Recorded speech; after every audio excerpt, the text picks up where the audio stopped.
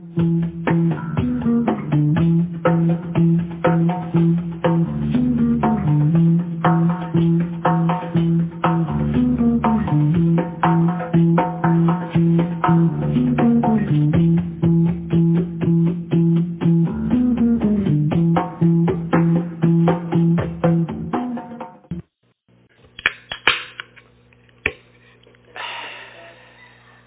to take some time to pray and then start our time, see what God has to say. Let's pray. Father, thanks for meeting with us tonight. We thank you, God, for an opportunity to come into your presence, to hear from you, to be challenged, to be reassured, to be changed, to, God, experience you. So I ask you that you would speak tonight. I pray that we'd have ears to hear. I pray, God, that you would open our eyes to see what you're doing and to perceive what you would have us to get out of this time. So, Father, speak individually to us. I pray, God, that each of us would receive something tonight. We'd receive some truth. We'd receive some, just something that would challenge us, that would excite us, that would really bring us somehow closer to you. So we give you thanks tonight for this time. We give you thanks for your presence here. We ask, God, that you would continue and that you would move and that, God, we would be ready and open to receive. We ask you to be glorified. We ask it in Jesus' name. Amen. If you have your Bibles, let's open to 1 Kings chapter 22. 1 Kings 22. Reminder for our podcast listeners that we have an interactive feature with Bible study, and that is through a website at www.speakpipe.com. That's speakpipe.com/Monday Night Bible Study, all one word. You go there to that webpage, and there's a button that you can toggle, and you can leave us what would appear to be a voicemail. And we'd love to hear from you. Could be just saying hi, or maybe you have a question about Bible study, or maybe you have a comment, or you just want to tell us where you're from. But we'd love to hear from you. Could be something good God's doing in your life. So drop us a line, leave us a message, and we'll endeavor to play that at our next Bible study.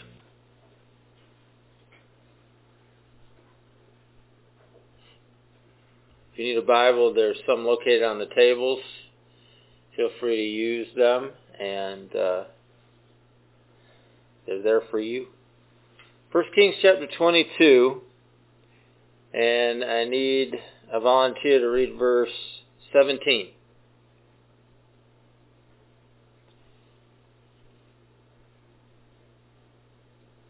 And he said, I saw all Israel scattered on the mountains as sheep that have no shepherd. And the Lord said, these have no master. Let each return to his home in peace. All right, thanks. What's happening here, and feel free to read above that to see what's happening in the context of the account that we're reading tonight. But two kings had gotten together. There were separate kingdoms at this point. There was a northern kingdom and a southern kingdom, Israel and Judah. The kingdom of Israel, their seat of power was in Samaria, and the kingdom of Judah, their seat of power was in Jerusalem. And so we had the king of Israel, his name is Ahab, who we've been talking about the last few times that we've met.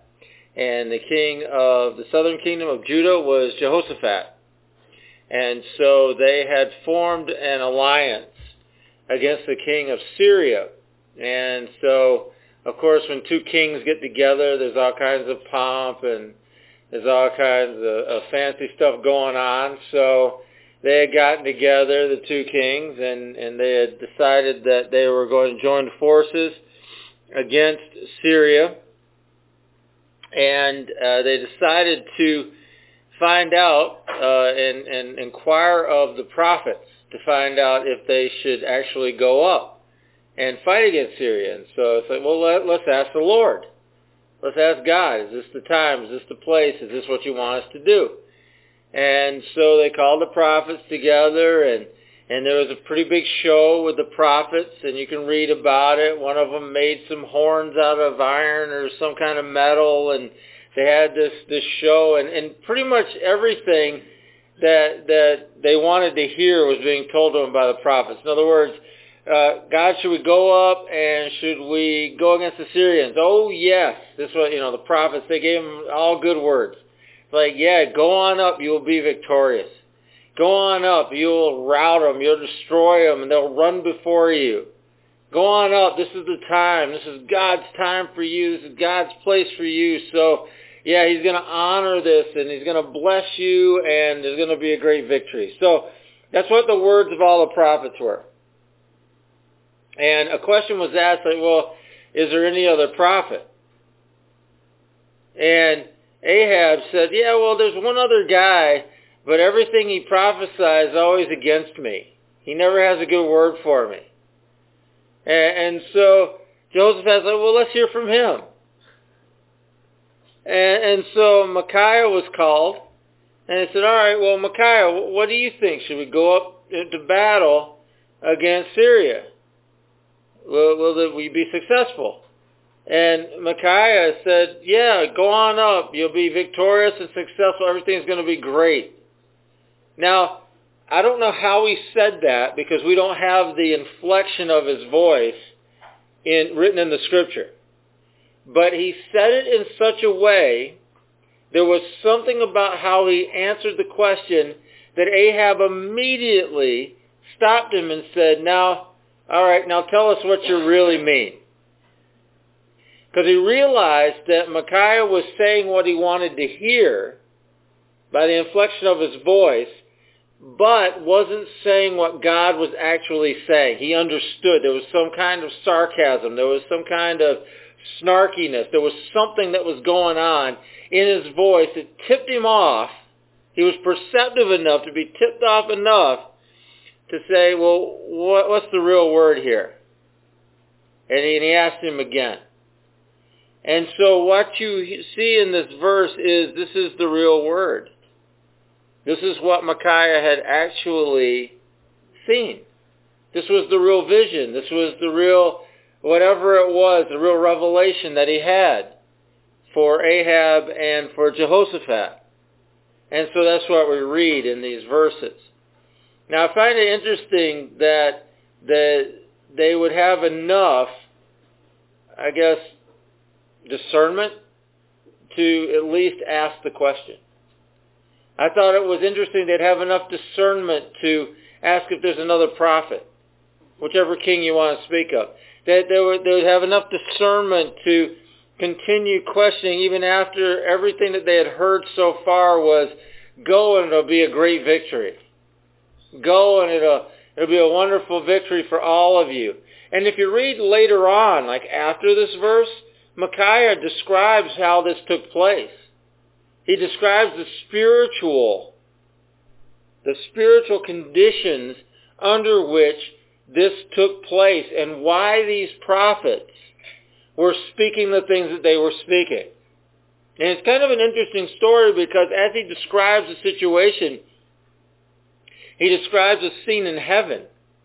And then the question is asked, well, who shall we send to put a lying spirit into the prophets' mouths to convince these kings, to convince Ahab to go up to battle against Syria to his own destruction?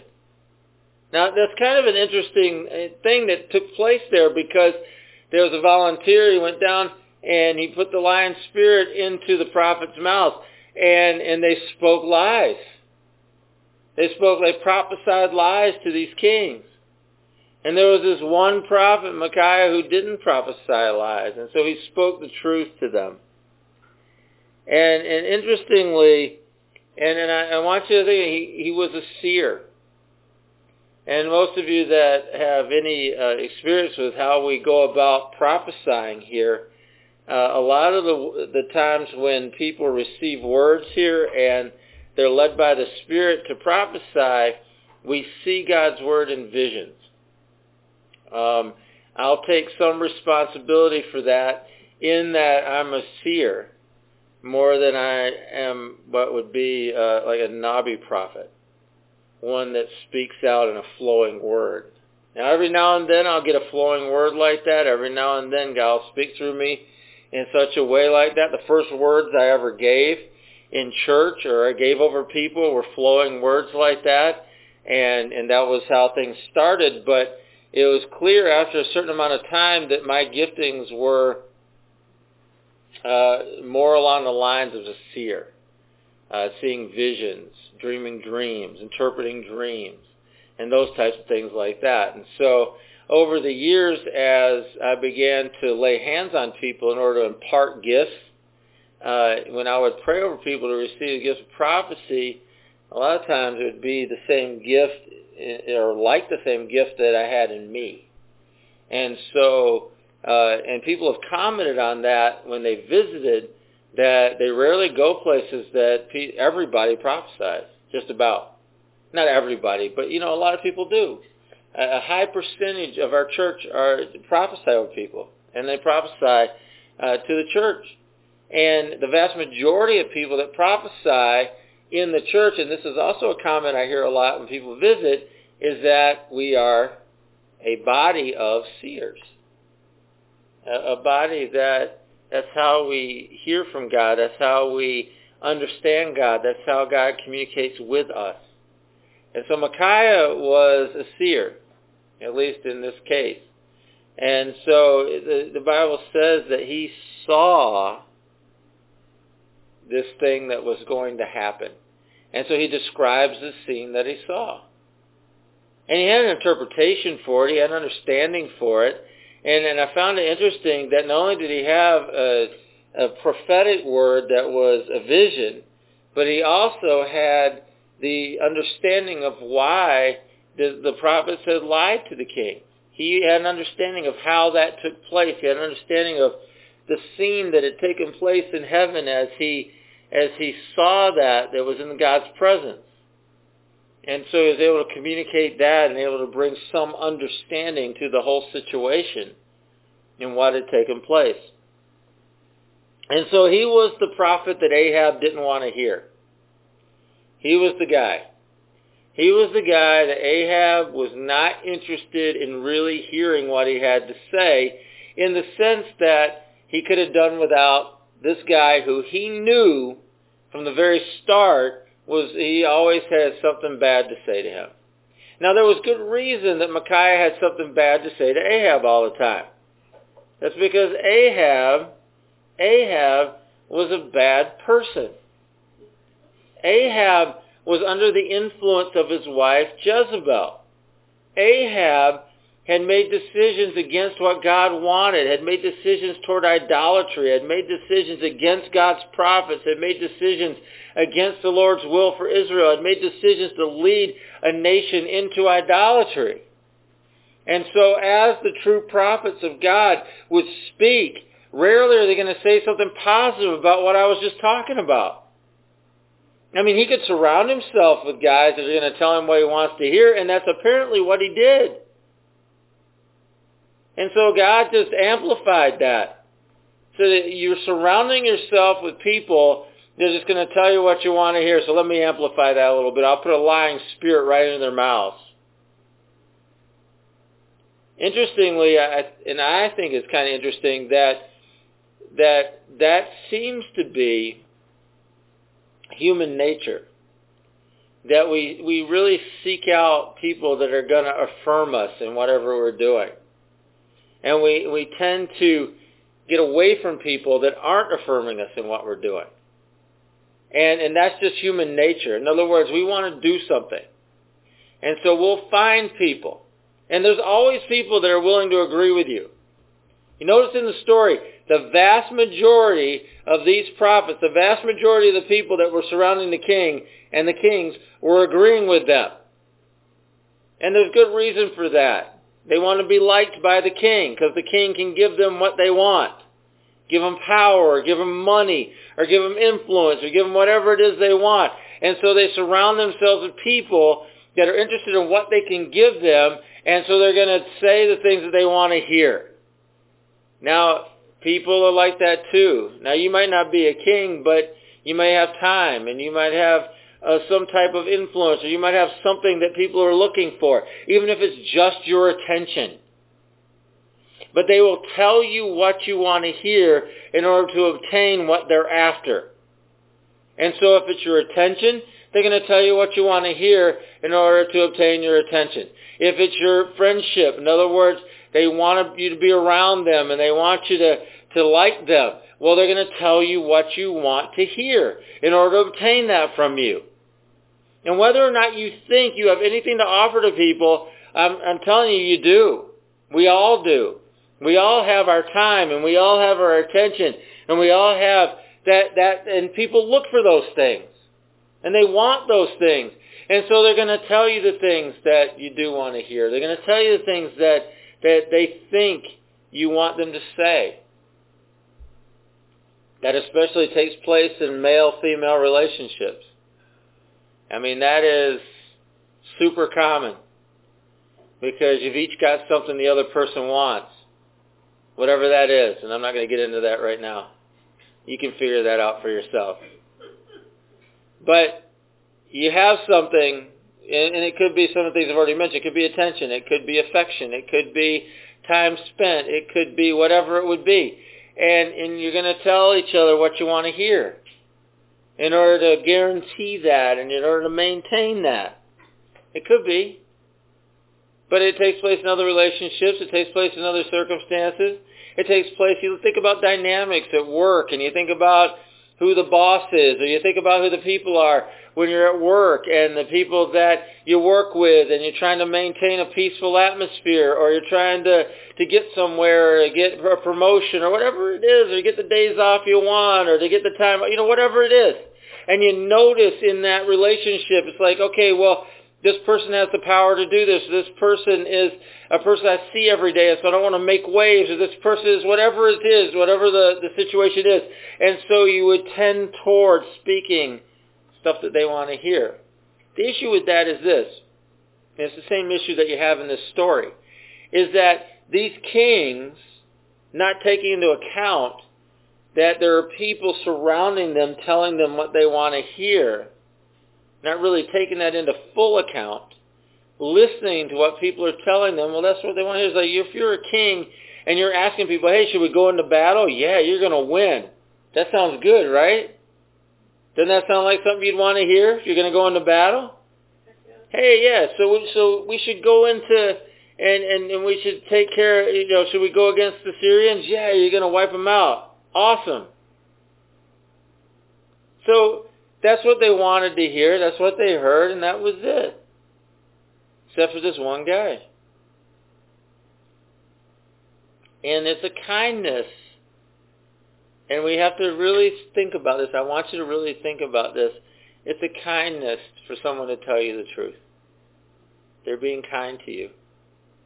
Even if it's something you don't want to hear. And I mean, there's different ways to tell people the truth, and some ways are more kind than others. But in a general sense, if someone's willing to tell you the truth, they're being kind to you. Because people that tell you what you want to hear, knowing that it's going to lead to destruction in your life, people that tell you what you want to hear, knowing it's going to take you down a path that's going to hurt you, people that tell you what you want to hear, knowing that it's not going to benefit you at all, that is not kindness. That is not kindness that they're showing you. Even though it feels good in the moment, even though it seems so good in that instance, it's not kindness that they're showing you. It's a form of hatred. It's a form of wickedness that all of us have in ourselves because it's easy. And it's an easy wickedness to give to one another. It's hard sometimes to say something that somebody doesn't want to hear. It really is. And I'm not saying, I'm not a person that if things don't matter, I feel like I got to volunteer information. I'm not like that. And I'm going to tell you the truth. There's some questions that I'm asked, I am not going to tell the truth on. Right? You're going to say, well, you just contradicted yourself, sort of.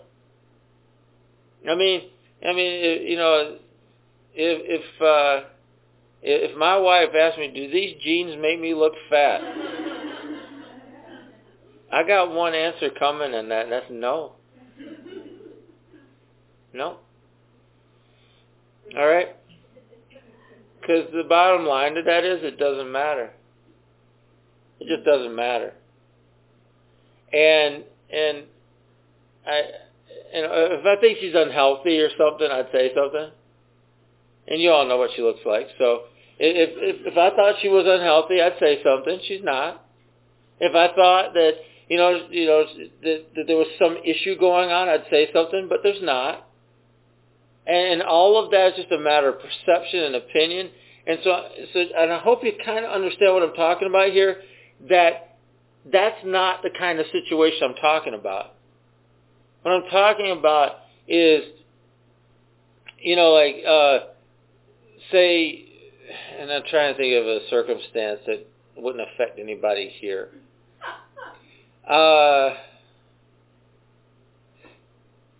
For example, when I was younger, when I mean younger, I mean older than you. Some of you.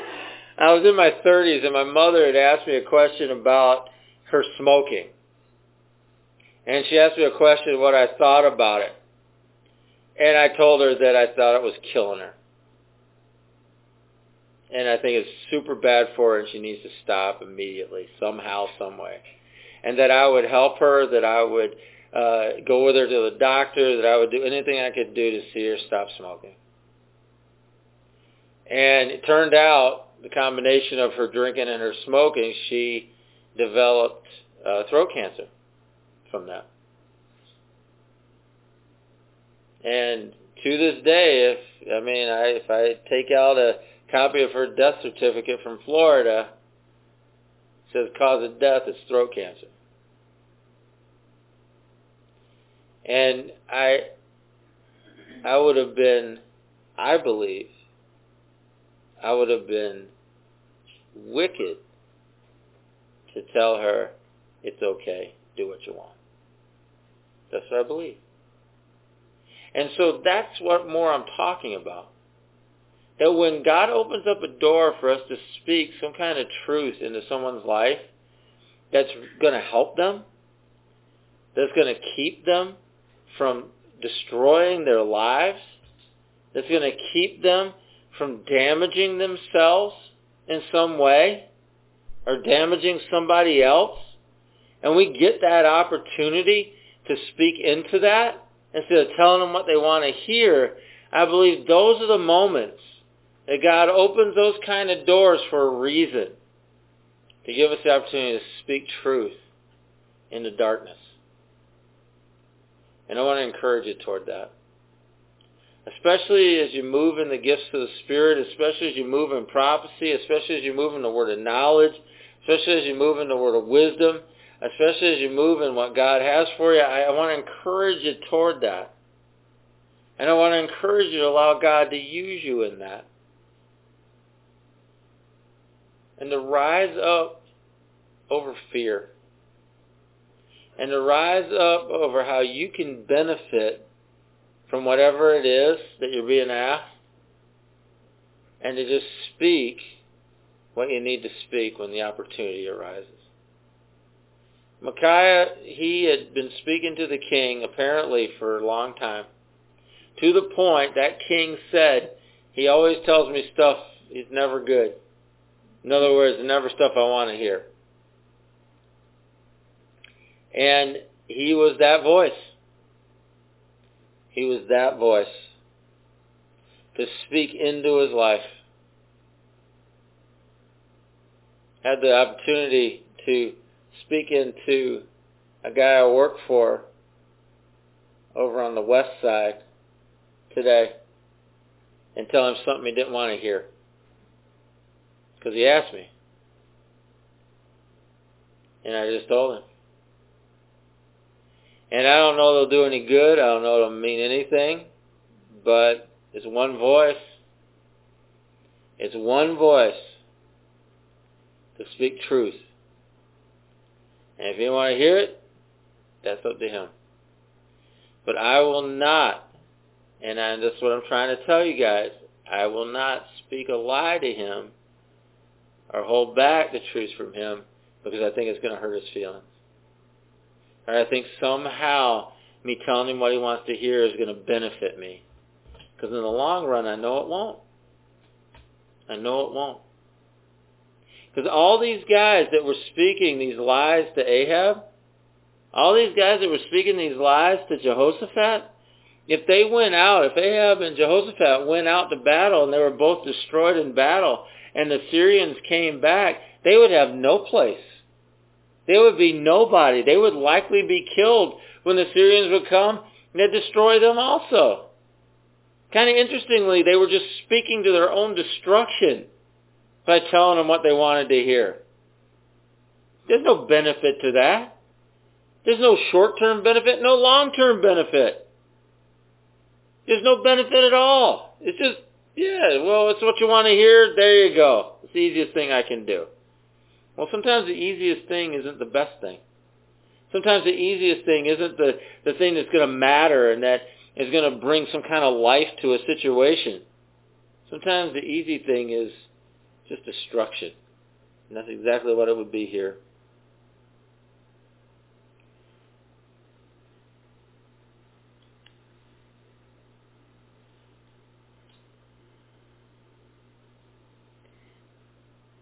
You see, Ahab didn't want to hear this. And regardless of whether he wanted to hear it or not, he was going to get the truth. And he was being left to, by his prophets, by the guys that he trusted, he was being left to be convinced of his error by the actual event itself. In other words, should we go out to battle? Yeah, you're going to have a great victory. When's he going to figure out that he was wrong? In that case, when does he figure it out? On the battlefield, when he's about to get killed, or he's dying in his chariot. That's when he figures it out. Is anyone doing him a favor by doing that? By just, he'll learn from this. What did he learn? No. Actually, no. Nope. By allowing the event to be the teacher, by allowing what was happening to be his teacher, that would not lead to anything redemptive. There's nothing redemptive about that. And I can't help but think in my own life, am I glad God didn't leave me to that? Sure. Am I glad he sent some people my way? Sure. Am I glad he made sure I got a hold of some truth in my life? Yes, I am. Because if he just left the events in my life take place and that would be the great teacher, I'd have been in a lot of trouble and probably dead. So I'm glad he doesn't do that. I'm glad that he speaks to the situation. I'm glad that he sends others to speak to the situation. I'm glad that he gives opportunity to change. I'm glad for his great kindness. Because as I said before, the great kindness is to tell someone that they're going into danger. That's the great kindness. It's better to be corrected by a word than the events of failure.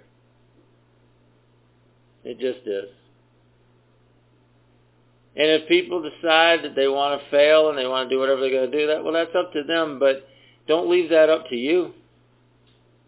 Because the greater kindness is to speak to it and allow them the possibility of being corrected by word rather than the event of the failure. Now, also realize that Micaiah, when he spoke this word, his word is a word that everybody disagreed with. Everybody. So in other words, the truth is not always popular.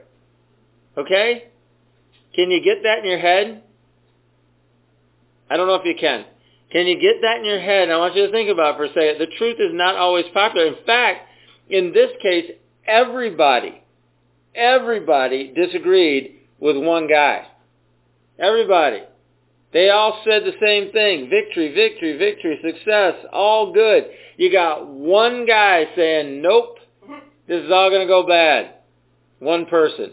But he was willing to take a stand. Why? Because he had seen it. He knew God's Word.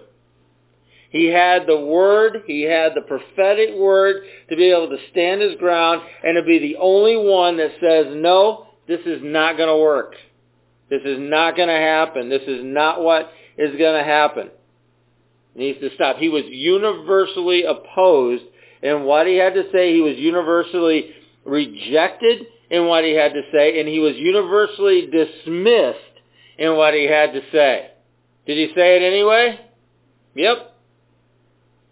Even though he was opposed, rejected, and dismissed for what he had to say, he still said it. That takes some guts. That takes some courage. That takes somebody willing to just speak what needs to be spoken, even if nobody wanted to hear it.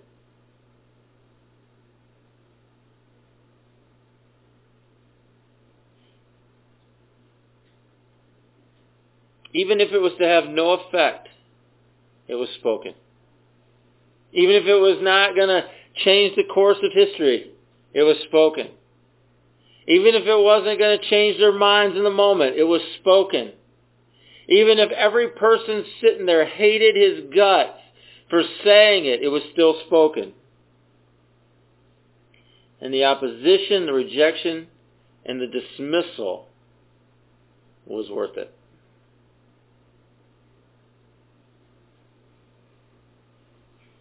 Weirdly, I've had my share of those opportunities in my life, where I've been the dissenter in a particular discussion. I've been the one.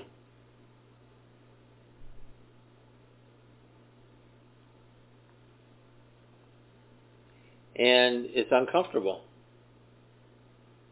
It is uncomfortable for that to happen. When I first started out in ministry, I was always the young one. I was working with a group of men who had been in ministry a lot longer than I'd been alive. I had been worked up through the ranks within a massive organization, a Christian organization, that not only was massive on a state level, it was massive on a national level and international level. And so I found myself on committees, and I found myself on task forces, and I found myself in all of these places and opportunities that, you think, wow, really moving up the chain. Great. But my perspective was so weird and so different that I consistently found myself in that position where everybody agreed. Everybody said, this is the way to do it. And there I'd be. There'd be guys 60 years old, 50 years old. If I was lucky, I'd have a guy in his 40s that'd be on the committee I was on. I'm in my 20s. And yet here we are all in this committee with a chance to speak and a chance to say something. And I'd say what I was going to say. Nobody would agree with me. Nobody. They tolerated me being there. But sometimes things needed to be said. And I spoke for a weird perspective that none of them had.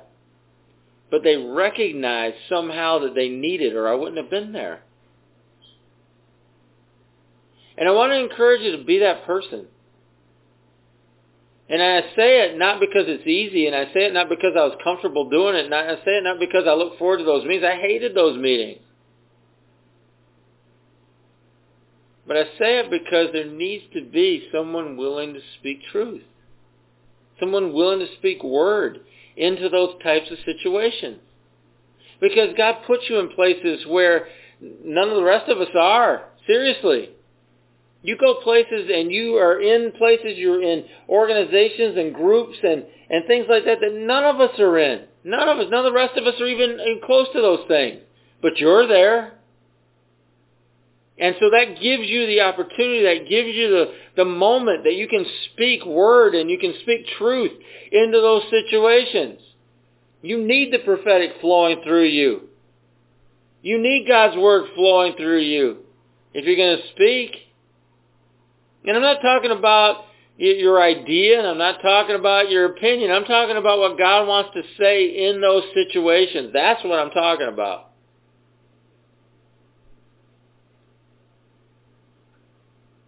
As I've related to some of you, as I have, I was a part of a task force for evangelism that was a national task force, and we met in a few different places. The first time we met was somewhere in Arizona.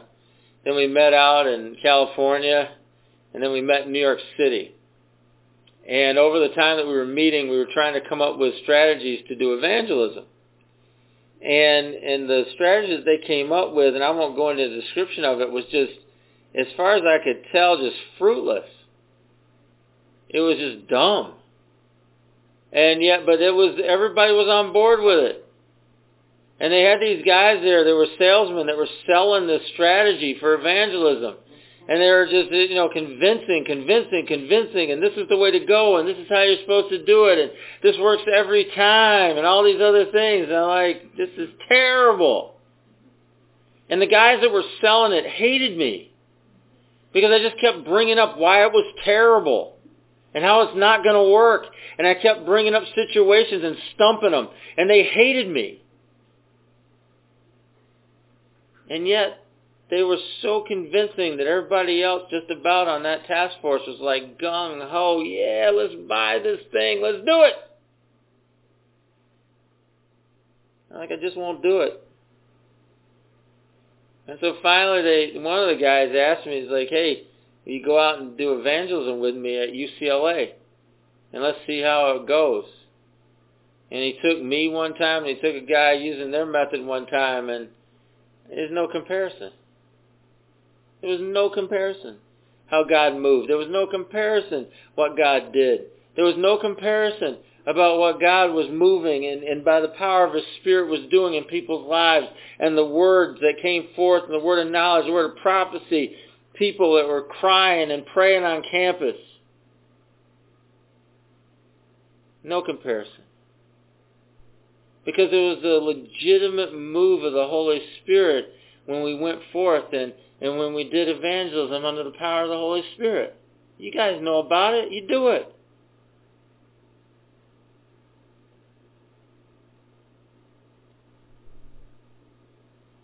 It's hard to be the one that stands up. It is. And you got to be prepared to live it out. You just got to be ready. How are you ready? Well, stay close to Jesus. That's what I tell everybody I talk to overseas, or every time I write Cam or whoever it is I'm writing, it's like, stay close to Jesus. Stay close to Jesus. That's how you're ready. So they give him some good news. Victory!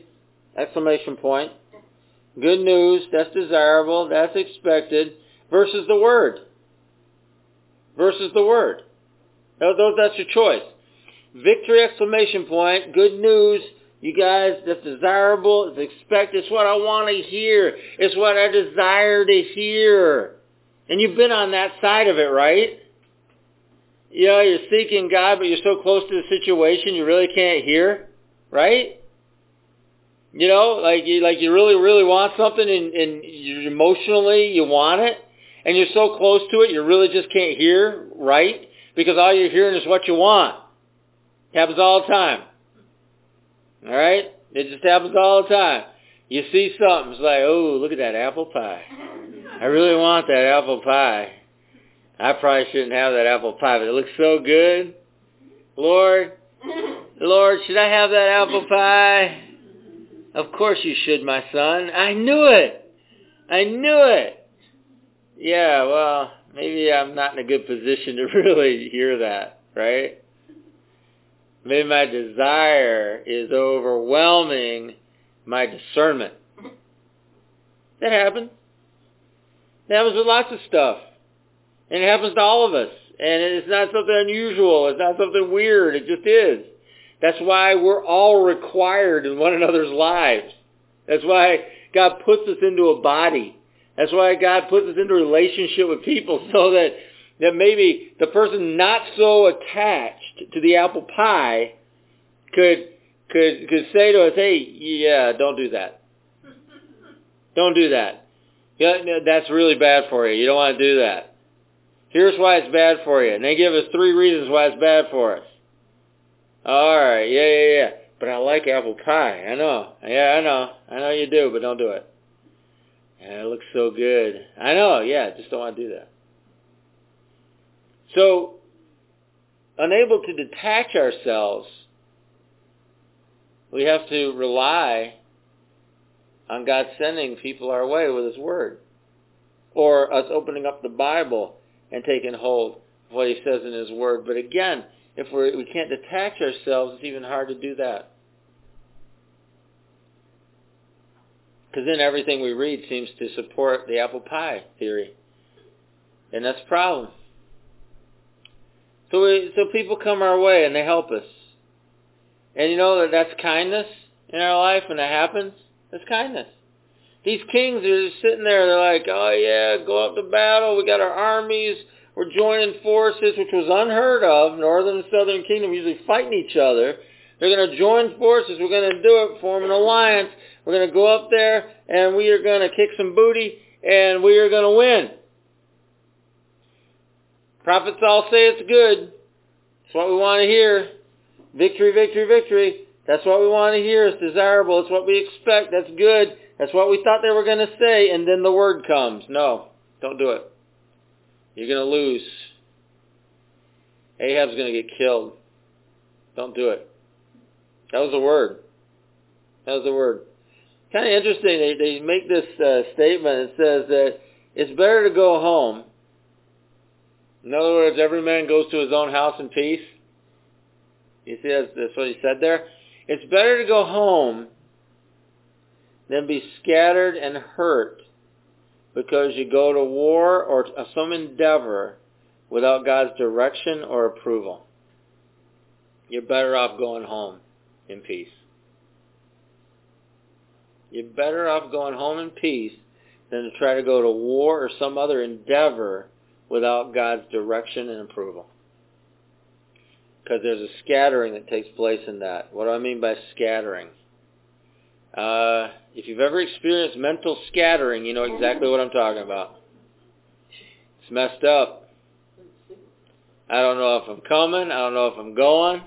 I don't know what's going on. I can't really hear God. I don't know what He's saying. Lack of focus. Lack of direction. That's the scattering. That's the scattering. Lack of effectiveness. I have any idea what's happening. Well, those are the type of scattering, and that's the type of thing that happens in us.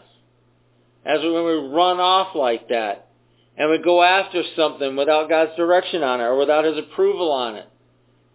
You're better to go home in peace. Go back to home base. What's home base for you? I don't know. But we all have one. We all have home base. Yeah, I'm the type of person, if I'm out doing something, like something's happening and things get really, really, really messed up, I go home. You know? 310 Colony Park Drive. That's where I go. I remember I got in a motorcycle accident one time. And, man, I got messed up. I had a broken wrist, I had a broken ankle. My face was all messed up. I got over 60 stitches in my face. I had 6 broken teeth. I was messed up. My motorcycle was messed up. I got knocked out. I never get knocked out. I woke up, picked up an over 500-pound motorcycle, set it up on the kickstand, got on it, and was trying to start it when the ambulance arrived. Why? Because I wanted to go home. Because everything was messed up. There's no way that motorcycle was going to get home. but I wanted to go home. And you need to have some kind of a home. You need to have some kind of a home base. It's better to go there in peace than to go through the scattering and the hurt that comes from going off without God's direction and without His approval. So we need that place spiritually that we can go. Now, this example of what was spoken by the prophet was also spoken by other people in the Bible. And the reason I bring that up is because it's important in the sense that this is a picture. This is a picture, being sheep without a shepherd, that's used in other places in the Bible. And one thing I've noticed about the Bible, when things are repeated over and over again, that's because it's important. And so this word that's being given by this prophet to Ahab and Jehoshaphat, this is important. This is something that is a theme through the Bible. This is something that means something and is going to mean something and still means something today. Like, who said those things? Well, one of the people who said those things was Moses. Moses said the same thing. So look up Numbers 27:17. Numbers 27:17.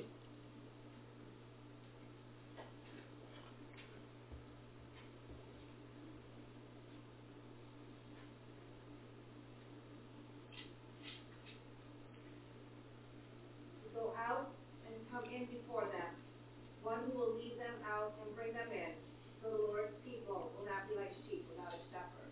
Okay, so notice here, being a sheep without a shepherd is a bad thing. You get that from that verse? Because that's what the prophet Micaiah was saying to Ahab and Jehoshaphat. It's not a good thing for God's people to be sheep without a shepherd. Now you see the same phrases not only with Moses, but you see that throughout the prophets. And you see the same phrase. It's not good. It's not good. And so what that phrase means, it refers to a people who have lost their king, who have lost their protection, who have lost their provider, who have lost their confidence, who have lost their leader, who have lost their direction in life. That's what that describes, sheep without a shepherd. And there's a problem with that as God's people. A real problem with that. A real problem when we as sheep will wander off. Or a real problem when we cease to listen to our shepherd. A real problem when we cease to listen to the one who's being given charge over us. That protection, that provider, that confidence, that leader, that direction. When we're unwilling to hear it anymore, calamity awaits. Calamity awaits. And I can't tell you a number of times people ask me, they'll say, Andy, what do you think about this? They'll ask me about my opinion on something going on that they're going to do. Some monumental decision they're about to make. And I say, that's a terrible idea. I'll say it's a terrible idea. Oh, I'm going to do it anyway.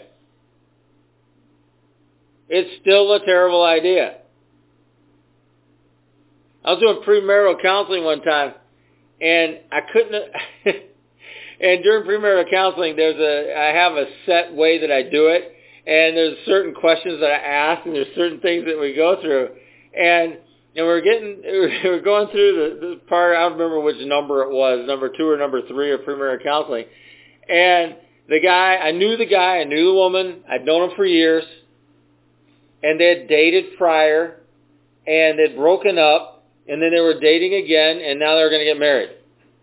And so we went through the questions, answered the questions, and there was a humongous, and I mean gigantic red flag that came up during the premarital counseling. And I said, this is like, stop, kind of red flag that just came up during your counseling. What do you mean? No, because this, and I explained to him why this was a gigantic stop. And I've never really said this, and I've told people I didn't think it was a good idea, or these are some of the challenges they're going to face, or whatever it is. I've done that before. But this is one of the only times I've ever looked at somebody and said, no. There's a super red flag about this. That you really need to look at this and you should really consider this because this is going to be a problem moving forward. Yeah, I love him. I love her. Yeah, no, I know you do. And I probably spent a half an hour talking about this. And I went over it again and again and again. And I finally looked at the guy and I'm like, she is mentally ill. Certifiably. And that's just not my opinion. That is a professional opinion. And you could take her to a psychiatrist. They're going to tell you the same thing. She's mentally ill. Yeah, but I just love her. I just love her. Okay. I understand that, but this is a terrible idea. They got married. And they got divorced. And the hurt that came from that, and the anger that came from that, and all of the confusion that came from that, because there were kids involved, and there were all kinds of other things that were involved, was so massive. So massive. And it was years later, I was talking to the guy that was involved in it, he looked at me and he's like, I should have listened to you. I'm like, that doesn't make me feel good at all. I feel no better about this situation that you should have listened to me. I feel worse that I couldn't convince you otherwise. And some of you know who I'm talking about, some of you don't. But it doesn't matter. You understand the story, right? And so when we ignore what God's saying in our life, we ignore He's our protector. But we're ignoring Him. We're putting ourselves in a place where we're not protected. Or He's our provider. We put ourselves in a place where we're not being provided for. Or He provides us with confidence and trust in where we're going and what we're doing. Well, fear takes over when we ignore Him. He's our leader. Well, we don't have a leader anymore. Where do we go? Who knows? We don't have direction in our life. We put ourselves in that position by ignoring Him, ignoring His Word, and ignoring what He has for us. And if any of you ever need premarital counseling, that was not a typical session, by the way. Most of the time, it's really a fun time. I love doing premarital counseling. I love it.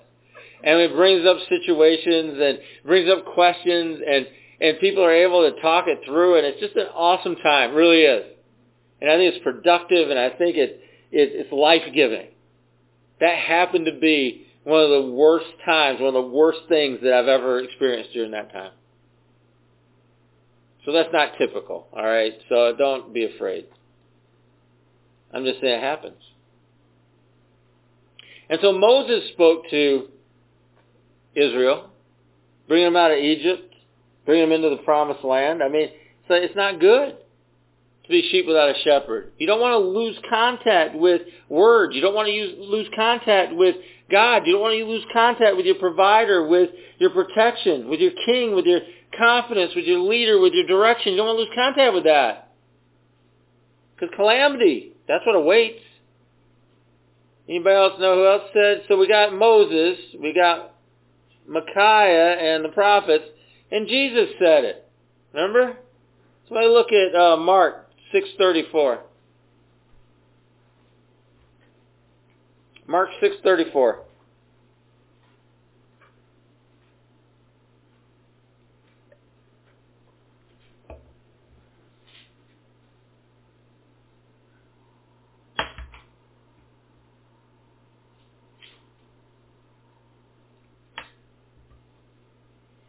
When Jesus landed and saw a large crowd, He had compassion on them, because they were like sheep without a shepherd. So He began teaching them many things. All right. So you got Jesus seeing this big crowd. And they had lost contact with God. They had lost contact with the living God, that they become a part of this big religious system that wasn't satisfying at all. And the reason it wasn't satisfying because they were following him. They wanted something else. They wanted something real. They wanted something that would speak to them. They wanted to have relational contact with their God, with their protection, with their provider, with their confidence, with their leader, with their director. They wanted to have some kind of connection with him. And so he looked on the crowd and he saw they were like sheep without a shepherd. They were completely unsatisfied with what was being provided for them. And they were strayed and they were gone and they were lost. And so what was his response? Read what his response was. How do you remedy that? What do you do? He gave him word. He gave him word. He started revealing God, the Father, to them. He began to speak the word to them. He began to teach them. He began to prophesy. He began to allow the Spirit to speak through him into their lives. Yeah. Because that's the remedy. That's the remedy. Is you to speak the truth. That's the remedy. Is that you give them word. You give them revelation. You give them prophecy. You give them connection with a Father that is intimately concerned for them. That's what he did. That's what he did. So I'm going to take a few moments and I want to encourage you to respond to what God's speaking to you tonight. This is all of us, so we're all included on both sides of this. We're included on the side of this that we like to hear what we like to hear, but we're also included on the side of this that we need to speak what we need to speak. And I hope you can see that. I hope you can reconcile that in your heart and in your mind. That there are probably things that you need to hear tonight to straighten some things out and to begin to bring some order back into your life and to stop the scattering and to stop the destruction and the hurt in your life and to get things straightened out. But there's probably also situations in your life where you have opportunity to speak truth and you have opportunity to speak the word in love. Because that's kindness. And to get a resolve about you to do it. There's no perfection on either side of this. None. None. All there is opportunity. Opportunity for you to grow, get some order into your life, get some peace and some rest, get free of some fear, get some confidence in Jesus back, some provision. So there's opportunity for those things. But there's also opportunity for you to get a resolve going to speak when you get a chance to speak too, in love and in kindness.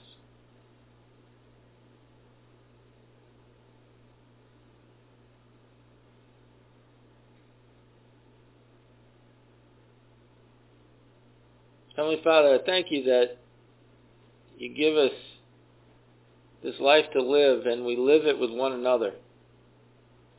And we live it with you. We've been put into one another's lives for a reason. And part of that reason is to support and encourage one another. Part of that reason is to be a conduit so that you can speak into situations when things need to be spoken. That we can serve one another, we can love one another, and we can show kindness to one another. And maybe the word that we need to speak isn't the most popular thing. But it's true. There may come a day in the days ahead where we're the only voice speaking something. But if it's your word, it's true. And it's right. And it's what you have to say. God, I pray that in these days that we live in, that you would raise us up as a people that would speak your word as true seers and as true prophets of what you want to say in this day. Because God, I thank you for giving us a place to do that and opportunities to do that. I thank you, God, that we are uniquely, each of us, in situations where no one else is in this room. Where there may come an opportunity for that. There may come a situation where you want to speak into it. I pray that we'd have a resolve for that. That certain decisions would be made and that we would say what we need to say when we need to say it. And I pray in our own lives that you would melt away that overwhelming desire for comfort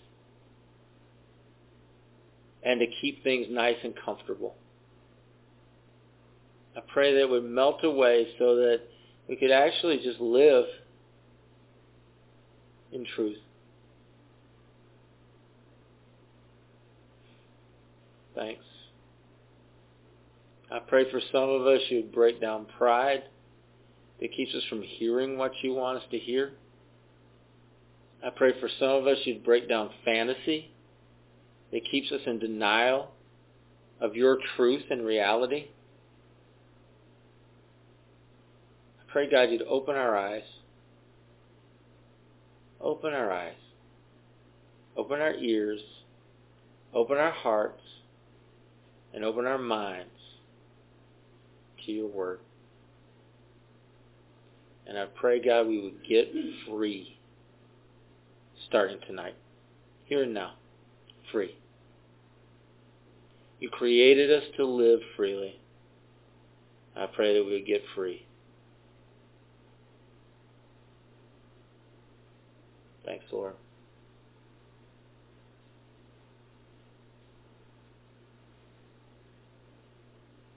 Give you honor and thanks tonight. I ask these things in Jesus' name. Let's agree together by saying amen. Amen. UCF of Syracuse is a relational gathering of diversity in action. Economics, education, employment, background, and culture span the spectrum as we gather for the purpose of life in Christ. You know, me and Christ are homies. That's good. He's really cool, you know. We super close, yo. Your homeboy? Yeah. All right. Anyways, so musicians, writers, painters. You know, my cousin's a painter. Yeah? What do you paint? Houses. Oh, man. My cousin, your cousin should hook up. Yeah. So yeah, painters and other artists express their work through the body of life of this faith community, like the comunidad. Yeah, so there's a lot of people. Yeah. No. Started in 1997. That's a long time ago, yo. That's back in the day. That was before I had my eyebrows tattooed on and everything. I remember that. Mm-hmm. Yeah. As an outgrowth of chaplaincy of Syracuse University, UCF continues to gather in the Westcott neighborhood of Syracuse. Oh, me and my homegirls, we walk up and down there all the time. I know, that's our hood. Mm-hmm. So it's in Syracuse, New York to share the love and hope of Christ. Again, we homies. You know, yeah.